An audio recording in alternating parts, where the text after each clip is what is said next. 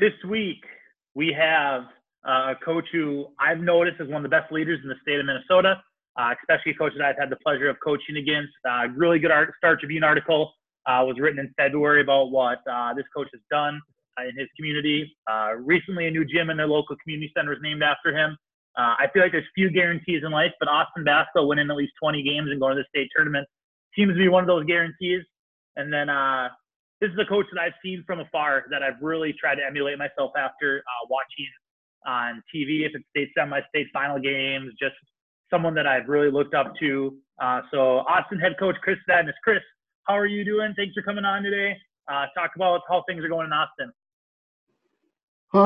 Good, Brett. It's good to see you. Thanks for having me on. This is a nice deal you've got going. I've listened to the first three, and you're doing great things, man. It's good to hear these other guys.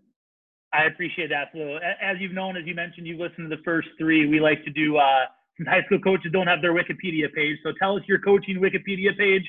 Where have you been? Where did you play? Where have you coached? All that sort of stuff. Grew up in Houston, Minnesota, and I was fortunate. My dad was a high school basketball coach in the early 1970s.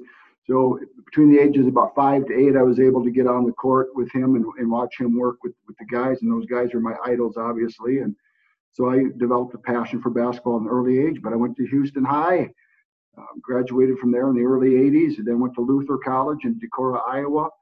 Went there to play, get a great education and play basketball. I played a couple years there at Luther, and I saw all the writing on the wall, and coaching was what I really wanted to do. And at that point in time, I wanted to chase the college coaching, and thankfully after my sophomore year of college, I met with our head coach there at Luther, a guy named Rolf Koppert at the time, and I met with him and just said, hey, here's the deal. I can either come back and play my junior year, or if back then the freshman team at Luther, or JV team, had student coaches. It was sort of a thing they did.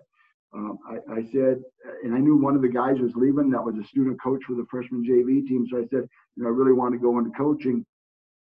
So if there's that possibility to do that, I'll do that. And Ralph just said, if coaching is what you want to do someday, I would recommend that you get into that. Would love to have you on board and have you coach. So I was very lucky at a young age to get into coaching. So my junior year at Luther, I helped out with the JV program. My senior year, I was able to be the head coach of the JV program there at Luther. Because I had switched majors multiple times while at Luther, I was able to stay a fifth year and then help out with the varsity a little bit. When I finished at Luther, I went overseas and I got a job coaching a club team in Iceland. So I coached a year of professional ball in Iceland at the club level there. And then when I came back to the States, I didn't have anything going on. I could have gone back to Iceland. Just at that point in my life, my girlfriend and I were very serious, who ended up to be my wife. But at the time we were very serious. I didn't want to go back to Iceland for that reason primarily. And I just had nowhere to go, nothing going on. And I met Dave Thorson through working summer camps. And Thorson let me know that Tim here at Hamlin was looking for an assistant. So when I got back from Iceland, I met Tim and was able to get on his staff at Hamlin, and was with Tim for 4 years at Hamlin. And then I probably could have stayed there forever. Tim was great, and great respect for Tim. But when he resigned at Hamlin, again, I was sort of trying to figure out what to do from there. And I got the head basketball job in Caledonia, Minnesota. So I went to Caledonia and coached for 4 years in Caledonia in the mid-'90s. And we had great success in Caledonia, and that led to an opportunity here in Austin. And I've been in Austin now for 23 years. You've had a lot of success at Austin. Unfortunately, this past season, you guys had your rubber match for the section final with Albert Lee. It got canceled the day of. How did your staff and your players deal with not being able to have even that section closure? And what were some life lessons that you taught to your guys about from that situation? Honestly, Brett, it was an awful day, and the way everything evolved that day was really tragic for our kids and for our staff and everybody involved. I found out after the kids found out. Now obviously people were paying attention to the news, and we all had a pretty good idea that this game was not going to get played, I think. But until then, you have to prepare your team for for the fact that you got a game. And I'm teaching class, and I've got players texting me in the middle of the class saying, hey, what's going on? I heard we're done. And I hadn't heard anything yet, so then I found out that, yes, indeed, the game was canceled. And I was a little disappointed. I was hoping that somehow we could have been notified in advance of it becoming public, so that we would have had time to pull our kids in together and just talk to them about what happened. So then the kids that could have gone home or then gotten on with their school day, but our kids really had a hard time handling it. We had a number of kids who just walked out of school. They were so broken up, and one kid, broke down in tears in the middle of class. It wasn't a great way for our kids to learn about what had happened. So we were dealing with that. At the end of the school day, we were able to get the majority of our guys together for a meeting and just to talk about, what had happened, the end of the season, our season, where we were going to go from here. But it was not, it was not a good situation. And the end of every year is hard. Regardless of where you end up, that last game is always difficult. Mm-hmm. So it was a tough situation, a lot of emotion. I just feel awful for our seniors and for what they had to go through and for what they're still going through. Yeah. And not just in Austin, but I feel bad for every kid who's put in that situation and in that situation. I feel bad for the Albert Lee kids. Heck, they had a senior-dominated team this year. Yeah. I feel terrible that those kids didn't have an opportunity, like our kids, to play that game. Yeah, at least people asked us, obviously we had won our section final the day before, and a lot of people asked me, and I kept coming back to situations like you guys and Albert Lee and Eden Prairie and Mora. There's a team kind of in our area who was playing in their first chance to go to state tournament the first time in 60 or 70 years. And I kept saying at least we had a little bit of closure. We got to have our section final. You get to be section champs. You got a little trophy ceremony. But I really felt bad for the teams like Austin and Eden Prairie and Albert Lee, all those teams who didn't get to have their section. So, again, really tough situation for you guys. And, again, sorry you guys had to deal with it. Obviously an unfortunate winter, obviously an unfortunate spring for a lot of teams. But I want to talk a little bit more about the Star Tribune article. You're extremely humble in my few conversations with you. I know you like to obviously compliment your players, and deservedly so, but you deserve some praise as well. The article talked a lot about how basketball helped really bridge and grow the community of Austin, and how basketball is just a huge fan. People love Austin. Austin Packer basketball is a big deal. And so I want to know how you have led a role as a leader in the assimilation of the different groups of people that are currently living in Austin, and how your leadership and some of the things that you did to help assimilate the cultures together. Well, I don't know how to correctly answer this, and this was always my take with Chip is, for me, it's not even really about assimilation. It's just about the fact that we've got people of different backgrounds. In the end, they're all boys. I'm a basketball coach. I'm not political. I'm not out there to change the world per se. Mm-hmm. I want our kids to be able to chase a passion and share a passion and, develop and learn those life lessons through basketball that they can.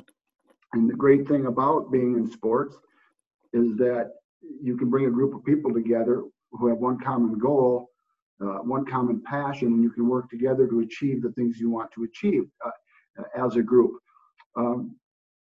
So I think that it's really helped, here, in that we've got kids that love basketball, and regardless of background and all that, we're able to focus on what the common goals are. Now, our community has done more than I could ever do, but our community has been extremely supportive and of diversity in Austin. And we have a South Sudanese population. We have a Karenni population. We have a Hispanic population. We have a lot of different languages and colors and whatever you want to call it here in Austin. And I just think that we've got a Fortune 500 company here in Hormel, and so a lot of these people are working together at Hormel, and we're going. I think our churches in town have been really good about taking in different cultures and groups, and again, I don't want to use the word assimilate. I think we've been really good about allowing each of these cultures to still maintain their own culture within our community. So again, I wouldn't say we're not trying to make them like us. We're allowing them to be who they are in Austin. To some degree, obviously, you've got different rules and society laws and all that. But I think that's what we've been successful with, is just allowing them to be who they are, yet still chase the American dream. You talk about life lessons and how basketball can really bring people together. Talk about some of the common values that your program has, or your common traits of your program's identity. Well,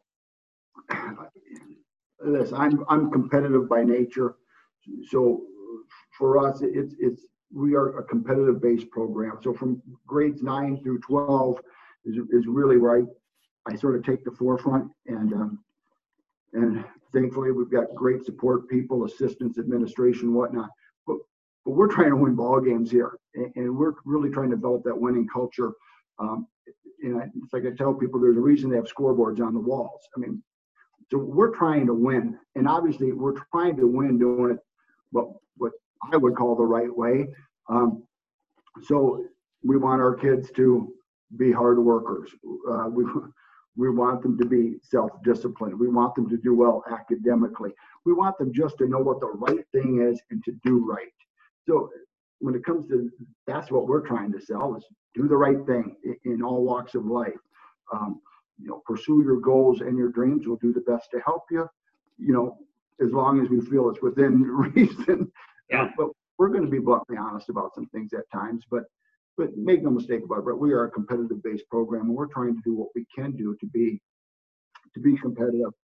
But again, at the same time, there are obviously some limitations and boundaries to that. Being a team, for us, we hadn't been a state tournament for 87 years. We always really focused on our teams and our conference and our section, and being able to play you guys front and center in the third place game last season, 18-19 season. And then so you guys, I think, had 4 seniors, and obviously had the one junior who was good, who was back this year. And then from afar, a couple hundred miles away, see that you guys are 20-some wins again, dominating through the Big 9, number 1 seed in your section. How are you guys so good every year? We have good players. I mean, that's the bottom line is we have good players. We have, we're very fortunate in that, our youth basketball association has really done a nice job. We've had good leadership there. It's something that it's gotten to the point where I really don't need to be that involved with anymore. Now I can give some guidance and advice on some things, but really, I'm letting those people run with it. And I'm sure everybody's been in that situation. As a head coach, it's really hard to teach the parents and the volunteers who are coaching a lot of those youth teams what you're doing systematically, offensively and defensively, and expect them to run that. If that's not their background and not their terminology and language, you have a tough time with that. So you really got to let them be themselves a little bit.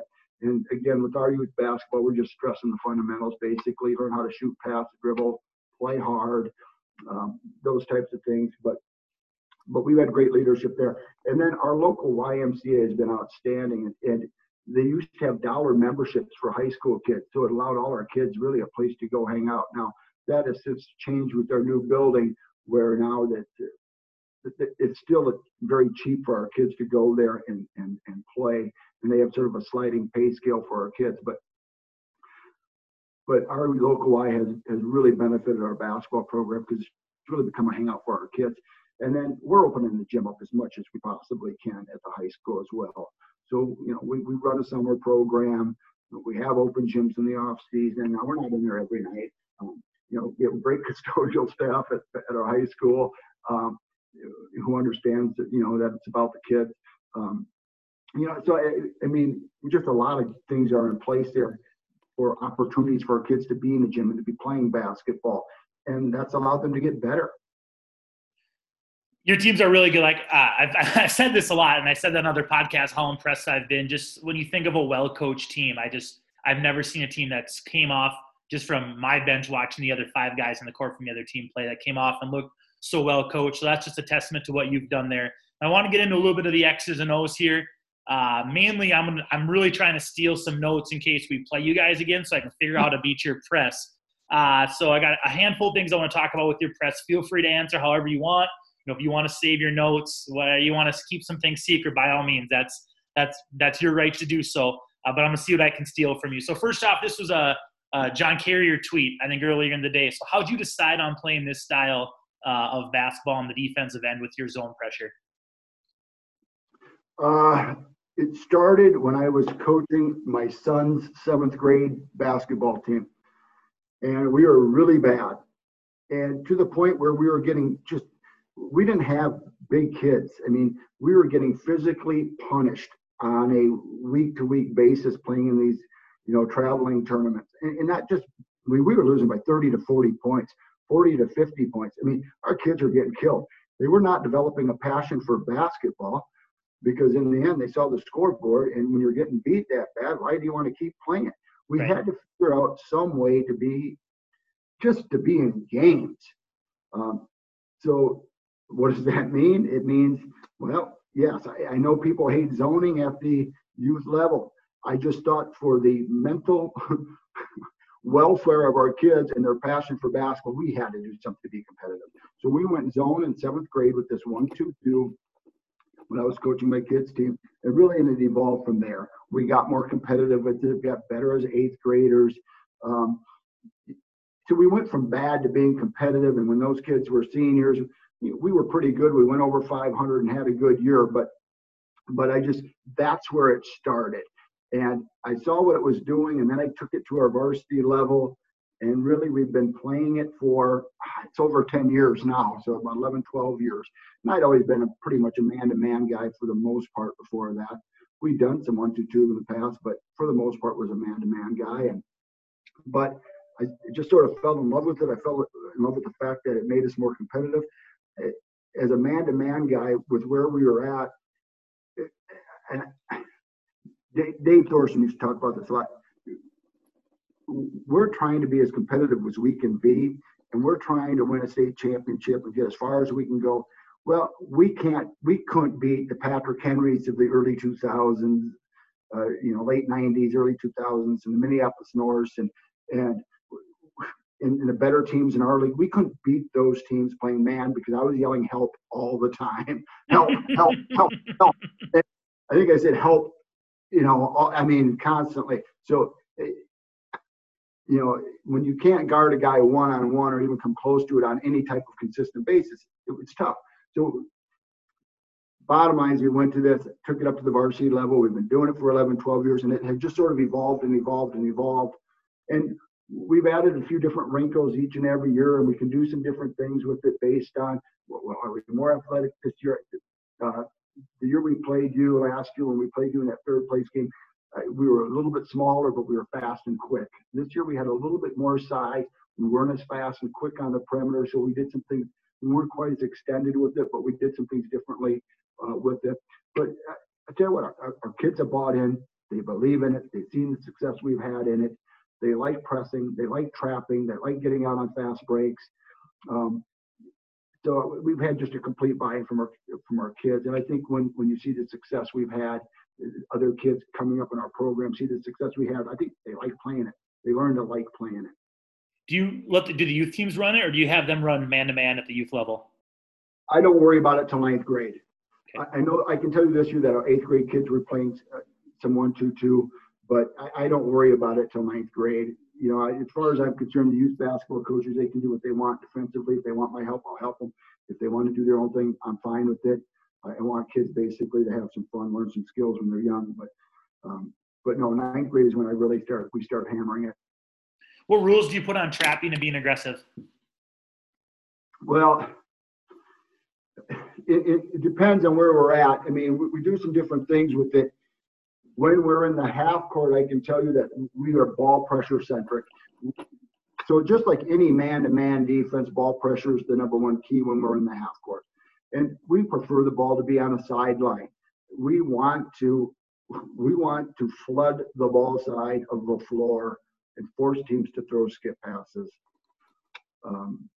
We want to try that 3/4 court front or dead front the post, and we want to jump passing lanes, and we'll trap anywhere on that sideline dependent on where bodies are at and where things are at. But I guess what I tell our guys is I want us to play defense like we're a bunch of first or second graders playing soccer for the very first time.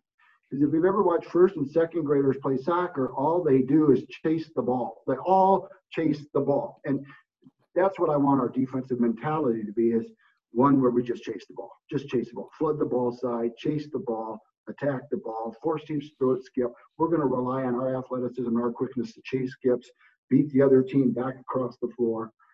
So that's really fundamentally what we're trying to do. So ball pressure is key. We're attacking the ball side. We're trying to make you throw over the top. That's funny you use the first and second grade soccer analogy. We use that as a negative in our program, and especially in scramble situations when two guys will run to the ball and no one talks. So we're like, you guys look like you're playing youth soccer. One of you talk, one on the ball, right? And you guys use it as a positive. I think that's great. What are some of your non-negotiables defensively? No man's land is a real bother for me defensively. So, for example, a lot of teams are going to like a 2-1-2 type set against our 1-2-2 with a 2-guard front, 2 forwards down, and maybe a post in the middle. So our rule is anytime the ball goes from guard to the baseline, we're either going to plug or trap it. And it really bothers me when our wing doesn't bust his butt to either go trap it or to plug it immediately, and he just sort of waddles down there or gets caught between the plug and between the trap and is unsure what to do. And I want us just to be as aggressive as possible. So I get really frustrated when we're not moving fast, when we're not aggressive. We tell our weak side wings when the ball goes from, again, guard to forward, and again, it's a trap or plug situation, we tell our weak side wing to always assume that we are going to trap. Just assume we are going to trap, because you can always back off if we're plugging it. So when our weak side wing doesn't aggressively start moving towards the ball side like we're going to trap, that bothers me. So more than anything, it's just a lack of defensive aggression is when I get mad. And that's when things might be non-negotiable. When we struggle defensively, it's usually because we're not pressuring the ball hard enough. How do you drill that in practice? So hard work, getting after it, diving on the floor, jumping those passing lanes, just non-aggressiveness would probably be number one defensively. Offensively, turnovers are number one for me. I absolutely hate turnovers. I think there's no other statistic in sports across the board that makes a difference in games than turnovers.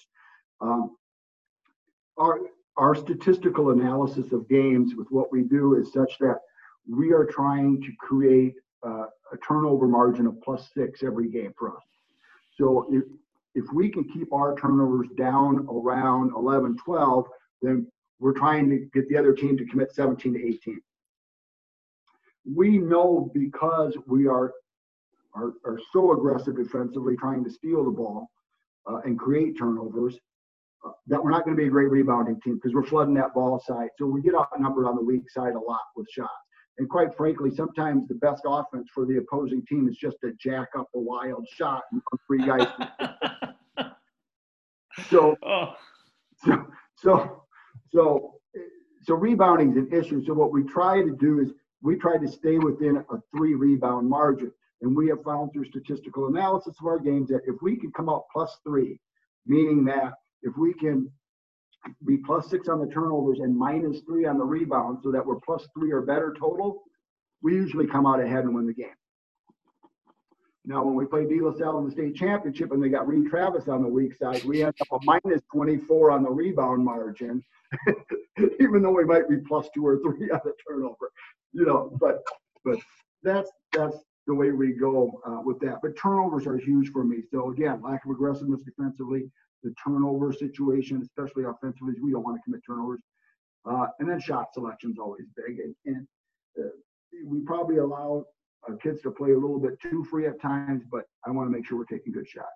One thing I noticed when we played you guys that we're a pressing team. It's kind of the same lens that we want to be playing for a section final every year. We know talent's going to come and go, but if we can get ourselves in a spot where we're playing for a section final, anything can happen in 36 minutes with high school kids. And so last year when we played you guys, we were more 2-1-2, 2-2-1, 2-1-2 press. This year we were all full court man, run and jump pretty much for the last 22, 23 games of the season. And we really talked a lot with our guys about how seamlessly you guys, when we played you in that third place game, how seamlessly you guys got into your press. And it was live ball, dead ball, turnover, make or miss. You guys were into your three-quarter court pressure. And so how do you get your kids to seamlessly get into the trap? Is that just from what you do in practice, or talk about how they get into it so fast? Yeah, we're playing this from ninth grade on up. And quite frankly, it's an easy defense to play for our kids. It's pretty easy. They know where to be and where to go. And like most teams, I don't think our defensive transition is any different from a man-to-man team. We're telling our kids that, hey, if you're above the free throw line, behind the 3-point line, when a shot goes up, you're automatically getting back. Once you see that things are cleared and back, start pressing up.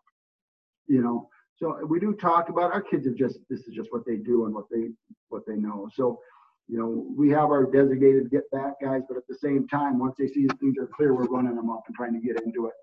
And our kids just get pretty good at knowing when to get back, when not to. How do you adjust your defense to your opponents? Well, I'll use Albert Lee as an example this year. In both games, in the 2 games we played them this year, we lost to them at home early in the year by 1. It was 72-71 or something like that. And they really did a nice job of spreading us out and passing the ball. And Albert Lee this past year had a really good big man, 6'7" kid, this Chai Gwynn, who was a really good ball player. And he was just dominant. And we had a hard time keeping the ball out of his hands.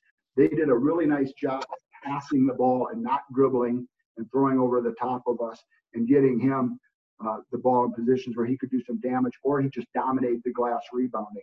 So he really controlled that game, and then they just made shots. So then we obviously need to make some adjustments the second time we played him. So then we basically went man-to-man until we got our trap. And then once we got our trap, we scrambled to our zone. So we did some goofy stuff with that. But the second time we played him, we beat him 41-40. And it was just a different game because defensively we just went after him more. It was a turnover fest on both sides. And the score was down, but I credit a lot of it just the fact that we changed our mentality defensively just to get after him more and force him to dribble. How much do you practice, or how do you get maybe a better question is, how do you emulate a game situation with your pressure? I know you talk about running it through 9th through 12th grade, but how do you emulate a game situation with your guys? Yeah, I don't think there's any, the nice thing about that zone is most teams are going to attack you the same way on a yearly basis if the same coach sticks around. Yep. So we can go to, okay, we're playing so-and-so, and they want to overload the ball side. So we know that they're going to run short corner, mid-post, and overload the ball side. So, we'll talk about coverage responsibilities, rotations, with that, and just break that down and walk through it. We actually probably spend more time with personnel than we do with what the other teams do.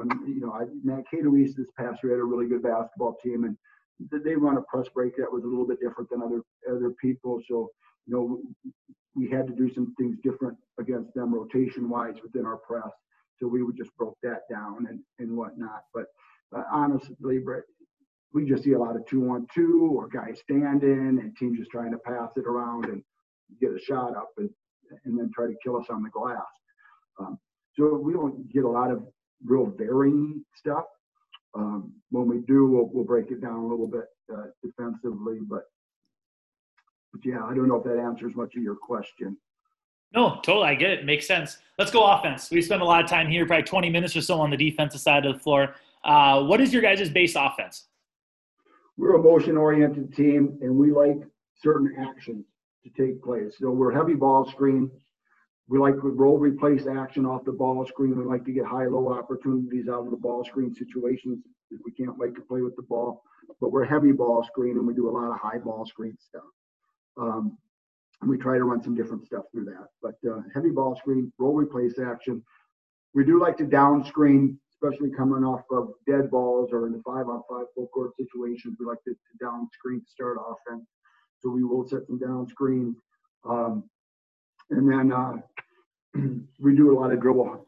We call it dribble ats. I know a lot of people call them dribble handoffs. We call them dribble ats. We do a lot of dribble at action Reason we call it dribble at is because we want the ball to be dribbled at the defensive player guarding that guy in the wing rather than just to go towards the guy. So we call it dribble at because we want to go at the defender and force him to say, okay, am I playing high where I give up the backdoor cut, or am I opening up and allowing him to flip behind the ball and run the dribble handoff? So, I mean, we do a lot of dribble handoff action, or we call it dribble at action. So we do the dribble at, but ball screens, dribble ats, roll replace, down screens. That's pretty much what we do. And we just talk about space in the floor, playing to each other's strengths, and making sure we get good shots and don't turn the dang ball over. You listen to my podcast with Coach Bryce Tesdall from Minnetonka. We talked a little bit about set plays and how you can – we call it, when we're scouting teams, teams want to run a set fiesta. That's kind of our joking term when teams wants to run set after set after set after set, which I think as a coach it's easier to scout than the teams like you mentioned who are just playing basketball off of motion. But what do you guys have for sets? Do you have 3, 10, 15? And when do you look to run a specific set? It depends on our team. We've had years where we've had upwards of 30 to 35 sets. Now, they're all quick hitters. They're nothing that you have to really think hard about. I like our sets to all emanate from basically the same set or formation, but we're not good with sets, to be honest with you. But like out of our high ball screen series, we'll go high ball where we're just going to roll replace up top and keep our shooters in the corners. We'll go with a space look where we're just going to clear out the basket, go with the high ball screen and just space out everybody wide. We like to do our dribble ats into ball screen. So we might dribble at a wing and chase the dribbler so that he's coming into a ball screen type action. So a lot of our sets we like to we do a single pin action where our screener after he ball screens is going to become a screener, so he's going to go pin down for somebody or screen away. We like to double high ball screen, so we might call double away, where we're going to set a double high ball screen, and then those two guys are going to go set a double screen away for our weak side shooter.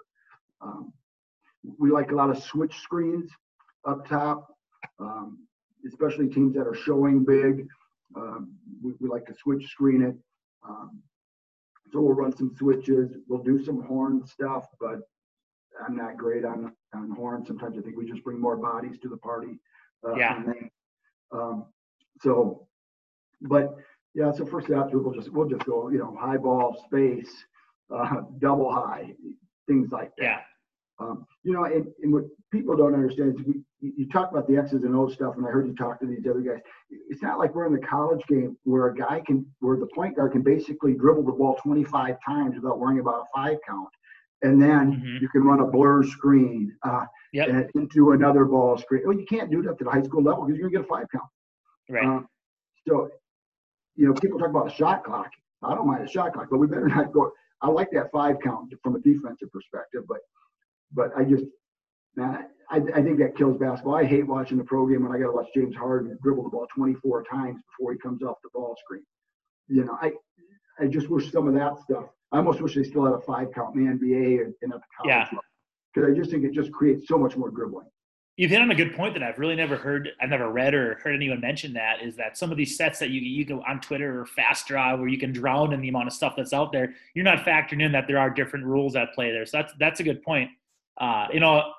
College level. At the college level right now, with all the heavy ball screen stuff that they're doing, and you look at a lot of their plays, I'm looking at it going, I love that set. We can't run it. It'll be a 5 count for a guard. Yeah, I've never looked at it that way. That's really interesting. That's good to hear. So mostly you guys are running actions within your offense. You're not redesigning a 4-load floppy into whatever. So you guys run everything out of your offense. No, we'll start with the down screen maybe and run a strong side ball screen with their low guy and clear out the backside. I mean, it's nothing. And teams watch us and probably just think, just throw the ball around until somebody feels like shooting. They say that about us too, so that's good. Good to know I'm in good company. Yeah. All right, so your practices, kind of last basketball-related thing here. Your practices, what do they look like, especially that first week of practice? What are you looking to accomplish? We go long and hard, and we're very structured early on. So very structured. We try to just hammer out the basics and get all our stuff in. And you know, when I'm a Green Bay Packer football fan. I'm sorry, but when Mike McCarthy was coaching the Packers, he always talked about early on in training camp being implementation phases, and that's just sort of the way I thought about our first practice. We're just implementing things and you know, working hard, getting our base stuff in, but we go long and hard and everything's structured. We have so much time for defense, so much time for offense, so much time for fundies, and go from there. I'm not a big 2-a-day guy because I'm not a morning person. So for me, I'm not going to get up and run at 6 o'clock in the morning practice because I'm not good at 6 o'clock in the morning. You know, I learned a valuable lesson a long time ago where, you know, kids are going to respond to how you feel. If you're energetic, they'll be energetic. If you're into it, they're going to be into it. So I always just try to make sure first and foremost that I'm ready for practice. So I'm better off going to a 2.5, 3-hour practice early in the year in one shot than I am doing a 2-a-day type thing. That's just me. And our kids seem to handle it pretty well. But like most programs, early in the season, we go long and hard. And as the year goes on, we cut back. And I think we'll probably go on 50 minutes to an hour by the end of the year. So within that early, let's say a middle of the season, 2-hour practice, how much 5-on-5 are you guys doing versus your skill stuff versus some scouting report? Yeah, we don't do a lot of scouting report stuff. Again, our zone allows us not to have to do that. So we can get away with not doing a ton of scouting report stuff. I mean, a lot of it is 5-on-5. We spend a lot of time 5-on-5. We'll have a 5-on-5 half court phase. We'll have a 5-on-5 full court phase. And, you know, we may focus again on the defensive stuff early on, we start every practice with defensive breakdown stuff, moving into defensive 5-on-5. Full court defensive 5-on-5, where that's our main emphasis. And then we'll go to offensive stuff. And we might start with the breakdown drill here or there, depending on what our focus is for that day, and then we'll move it to 5-on-5 from there. But over the years, I've really gone away from a lot of the breakdown stuff into more 5-on-5. I think when I was younger and first starting out, man, I was all into the breakdown stuff. But as the years have gone by, I just found 5-on-5 stuff. The kids are more into it. We're just getting more production done. They're learning how to play a little bit better. Some of those early years where it was just constant 2-on-2, strong side, weak side. I mean, I felt like I was pulling teeth some days, just getting them to do some of that breakdown stuff. Yeah. And less guys standing around, right? You have more guys involved in the drill, and you can make points of emphasis, and you can focus on your weak side defense, weak side rotation within a 5-on-5 setting. Right, exactly. All right. Advice for a first-year head coach. You've done this for a long time. You have hundreds of wins, a lot of state tournament appearances, awards, section championships. What's some advice you'd have for a first year or a new head coach? Well, first of all, it's a relationship business. You better develop relationships not only with your kids, but your kids' parents and with your administration, and make sure that you're accessible. And, you know, I've always felt that some compassionate honesty goes a long way. I think you're better off being honest with people. And I know it's sort of cliche, but I try to teach all our kids like they were my own kid. Now, granted, every kid's different. Some kids respond more to a little bit of chewing on. Some kids don't respond to that at all. And you sort of, you know, got to know who those types of kids are. But you got to develop relationships amongst your players, your parents, your administration, because in the end, they're going to be the ones who determine your fate long term. And you want them to know that, hey, you know, this is about more than basketball. It's about your kid, and I want to help him out and have him have a good experience with basketball, regardless of what his role may be. So relationships are number one. Number two, what are you going to tolerate? You know, I've watched enough practices to know that I probably stop practice a little bit too much when I see mistakes or things go wrong. But I think you need to do that, because I think if you allow in practice mistakes to keep happening and fester, and bad habits to keep being bad habits, I think you're creating an environment and for bad basketball and for things happening that you don't necessarily want to happen. So I think you have to nip in the bud the things you don't like. And we try to do that. And again, it's a simple game in the end. So again, relationships, what are you going to tolerate? And then in the end, it's a simple game. Protect the ball, take good shots, work your tail off on defense, and chase the ball, rebound it, steal it, whatever you got to do defensively to get the other team to not score. And that's pretty much it. And then it'd be old school, you know, when my dad was an old high school coach, we always just said, hey, by game night, most of your work should be done. It's about playing the game. Your work should have been done in practice. Your practices should be harder than your games, and your guys should be ready for your games. And you shouldn't have to just all of a sudden become a different coach on game night. What was it like getting the gym named after you, the community center gym named after you? It's bizarre. So, I mean, it's sort of comical, to be honest with you. You know, the Ettinger family, Jeff and Leanne Ettinger, they had a son who played for us here, Jay, who happens to also be my son's best friend and in his class. And Jeff was a former CEO at Hormel, and he and his family contributed a lot of money to that to our new community center / YMCA building, and it gave him some naming rights. And the family was very generous and asked, basically wanted to name it after me. For a year and a half, I tried to talk him out of it with very little success. But it's an honor. I say comical, but it's quite an honor, and you know, I'm humbled by it. And at the same time, it's not my name. I hope people understand it. It's the name of all the players that we've had go through our system. It's the name of all the parents who've been so supportive of what we do. It's been our Fast Break Booster Club that done their part. It's our local businesses and communities that have supported us financially and in other ways. It's our school administration and teachers who work with our kids on a daily basis and who are so supportive. It's my wife who's allowed me to do this for years and years. It's our assistant coaches. You know, right now I got 2 assistants who are former players here in Austin. So I mean, it's a community thing, and it takes a village, man. One of the questions from the audience I got on Twitter today, you mentioned your dad, but who are some of your other biggest coaching influences? Well, my dad, number one, and then number two, my high school basketball coaches were a guy named Steve Zimieski. He was a big 6'7" guy who played at Wisconsin Stout.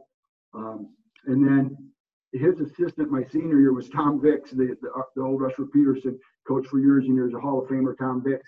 He was the assistant back then, just starting out in coaching. So I was very lucky to play for Coach Z and for Tom Vicks. And so they were very influential.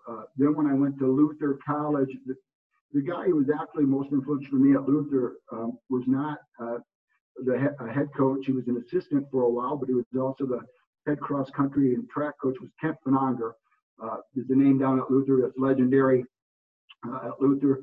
But Kent had just a zest for life, a great motivator, just an outstanding human being and passionate person. But Kent was a great influence. And then Tim Muir obviously was huge from a basketball standpoint. Being at Hamlin and being able to work with him and Bob Gwynn and Tom Gillis, and those are some great years at Hamlin. And like I said, if Tim never would have retired, he probably would have had to fire me. I would have stuck around. But I thought the world of Tim. Really, from a technical perspective, he really broke the game down.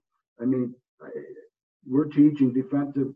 You know, we were trying to teach Dick Bennett on the line, up the line. He's talking about hand placement and fingers and really just breaking it down, just, you know, strides and steps. And so I really learned a lot about, you know, trying to be a perfectionist and trying to strive to be the best you can be, and work ethic and getting after it every night. And Tim was just really, really good. A great coach, a great practice coach, and I learned a lot from Tim. And so, and I would say that's probably it right there in terms of, you know, the biggest the people that have motivated me the most and helped me the most. All right, hardest hitting question last year, Coach. Nikes on game day. I love it. How long have you been rocking the Nikes on game day? Not very long, probably about 4 years now. But Okay. yeah, I like my Air Forces, man. I like my Air Forces. Yeah, they look sharp, and you've won as many games as you have. You can wear whatever you want on game days. Yeah, when I first started out, I was wearing ties. I gave that up a long time ago too. All right, I'm so glad you came on the podcast. I know coaching against you and then just talking today, I know I became a way better coach. You've had an influence on me. Stay safe, and hopefully our paths cross again down in Minneapolis again next winter. Well, you do a great job, Brett, and thanks a lot. I appreciate this time. I will say one more thing. When we were talking about life lessons from the end of this season, I will say this. Human life is more important than any basketball game. So we were trying to convey that to our kids, why this game needed to be canceled, and why things need. Definitely still hard for them to understand, but I think we can all see now the ramifications of people gathering together and whatnot. So there were some definite life lessons to learn at the time, albeit very hard ones. Sounds good, Coach. Thank you. Thanks a lot, Brett.